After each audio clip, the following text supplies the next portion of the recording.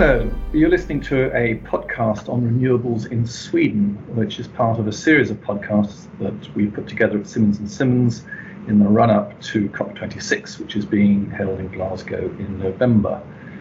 My name's Andrew Petrie. I'm a partner in Simmons & Simmons energy team based in London, and I'm joined today by Jürgen Müller and Fredrik Morfeldt, who are at Syrio, the leading law firm based in Stockholm. Welcome, gentlemen. If I could kick off with a question today for Fredrik. Could you give us a short summary of Sweden's current commitment to introducing renewables and reducing carbon emissions? Yeah, hi Andrew, happy to. Yeah, well, I mean, like the rest of the Nordics, Sweden is very much, it is and wants to be at the forefront of the battle against climate change and has comparatively ambitious goals. So for one thing, the Swedish government has adopted a net zero emission goal for greenhouse gases by 2045. 5 years before that, so in 2040, all electricity produced in Sweden is supposed to come from renewables. Obviously that's also going to come with its challenges, and the energy sector, although welcoming these goals, have obviously pointed that out. So I think last year, renewable energy production represented 60% of Sweden's total production. That's obviously good, but then that's also including hydropower, which Sweden has a lot of, fortunately. And I think one of the main sort of challenges to reaching 100% renewable production is that the nuclear power, which is 30% of production today, must be phased out.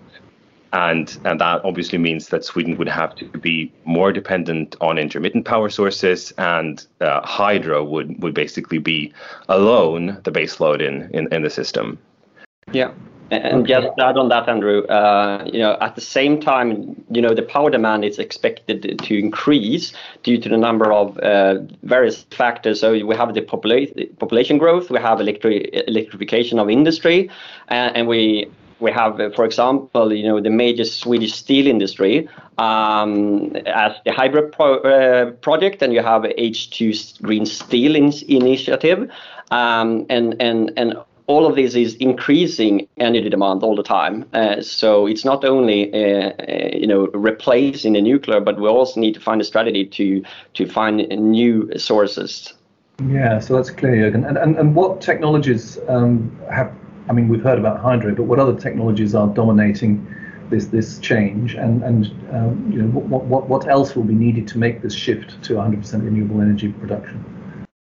Yeah, no. So what we just said is, hydropower is the new base load. It can't be nuclear anymore. So that's the dominant in the market, and those plans have been there for quite some time and will be for the future. But on the other side, it's also in Sweden a ban essentially on developing new hydropower facilities. So hydropower will not increase, and thus we need something else. And what have been growing in the market has been essentially wind power, onshore wind power. So that have increased from about 2% in 2010, and now 10 years later we have over 17% comes from wind, and that is increasing every year. So that will be the main factor, and adding on that, what we see the next shift is definitely going offshore. Yeah, so the thing is that Sweden has virtually no, with one or two exceptions, virtually no offshore wind power today. But what we've seen is that there's huge interest from developers right now developing offshore wind farms, particularly off the coast of southern Sweden, where demand and prices are higher than in the north. So I think the TSO just the other day reported that they've received connection requests for 135 gigawatts of offshore power, which translates to some 3 times Sweden's total energy consumption in a year. So that's quite extraordinary, isn't it? I mean, what incentives are there in place for renewables, or are there any?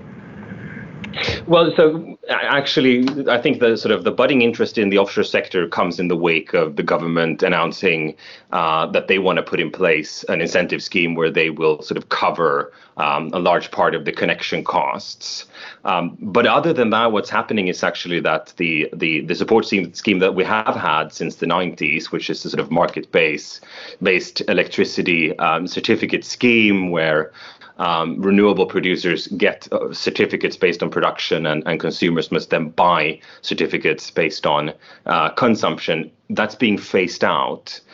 So new facilities will not benefit from that system anymore. And more renewables are expected to survive on their own merits. And you know, I think that's obviously, I think that's unfortunate because that means also that other technologies that might need nurturing won't get any nurturing. So that could be batteries or hydrogen or solar or whatever, because, you know, obviously we're not going to be able to survive on hydro and wind alone in this country going forward. Yeah, but I mean, corporate PPAs underpinned a lot of the onshore wind development. Do you see that trend continuing, or maybe they could be used as other technologies? Yeah, they could, and we have seen a strong market in PPAs in the Nordics. It started quite early, and it's a growing market. But actually, there is more products that need PPAs than there are PPAs off takers. So we do see a trend that it's increasing all the time. But essentially, what is really pushing that market is securing competitive financing, because the prices of PPAs currently in the markets are very low compared to the predicted price forecast.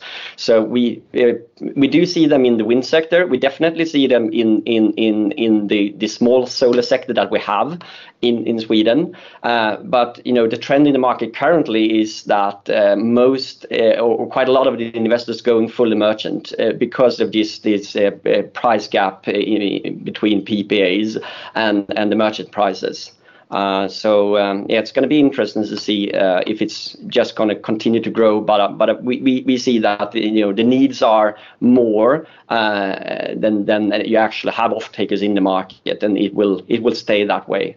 Yeah, that may mean that you have to attract a different kind of investor. I mean, you, Fredrik, you touched on some of the challenges shifting to renewables early on in this podcast, but are there any others that you want to raise that you can see going forward? Yeah, I mean, so what we talked about before were essentially sort of market and technical challenges. On top of that, there are some regulatory issues as well. So, obviously, grids and power facilities require permitting. That's all well and good, but unfortunately, what we've seen over time is that it's become increasingly time-consuming and challenging to actually get permits and meet compliance requirements. So, just to give one example, every Swedish municipality has veto over wind power development in its jurisdiction. And they do veto wind power from time to time. The thing with that is that the veto comes very late in the process. So you have to complete your permit application before that issue is even tried for the first time. And developers try to tackle that by having underhand discussions with the municipalities to understand whether there will be a veto or not. Unfortunately, this is all in the hand of the politicians, and opinions and majorities shift over time, and it can be yes one day and then no the next. There's a similar situation going on with the Swedish Armed Forces that also do sort of go about vetoing wind power development and the development of other facilities in Sweden. Yeah, no, we have a similar issue in the UK. So Jürgen, do you see any legislative initiatives to try and tackle these or any of the other issues mentioned? Yeah, we do. There's always been, changes in the legislation to try to improve the processes, and we also have some, current processes where the government has appointed a committee to investigate how the permit process can be more efficient. But just adding on another challenge is, for example, the access to grid and transmission capacity. That is a challenging market, in particular in the north. So we also seen quite a lot of improvements on that. The problem is that to build out the grid and get rid of all the bottlenecks, it will take time. It's not only the permit process, but it's also the execution phase. So we do see improvements in these areas, definitely, but it will take some time both to get the processes right on the permitting side, but also to build out the transmission capacity, in particular from north to south. Okay, no, that sounds as if we should keep an eye on that. This just leaves time for one final question. As I mentioned, this podcast is in anticipation of COP26, and Sweden's most famous, I think, commentator on these issues talked about most of what is produced by politicians as just being blah blah blah. Do you share this view, or what do you think is likely to come out of this from a Swedish perspective? Yeah, I guess that very much depends on what glasses you have on, right? I mean, I don't think that Jürgen and I would go that far, but I think we don't expect this to have a massive impact domestically. Sweden having pretty sort of ambitious goals already. What I think is happening is that there's a bit of fatigue over sort of the feeling that other countries aren't following suit the way that they should. But I think obviously what the Swedish government and politicians are kind of expecting to get out of this meeting is for other countries to sort of make additional national contributions going towards meeting the goals of the Paris Agreement.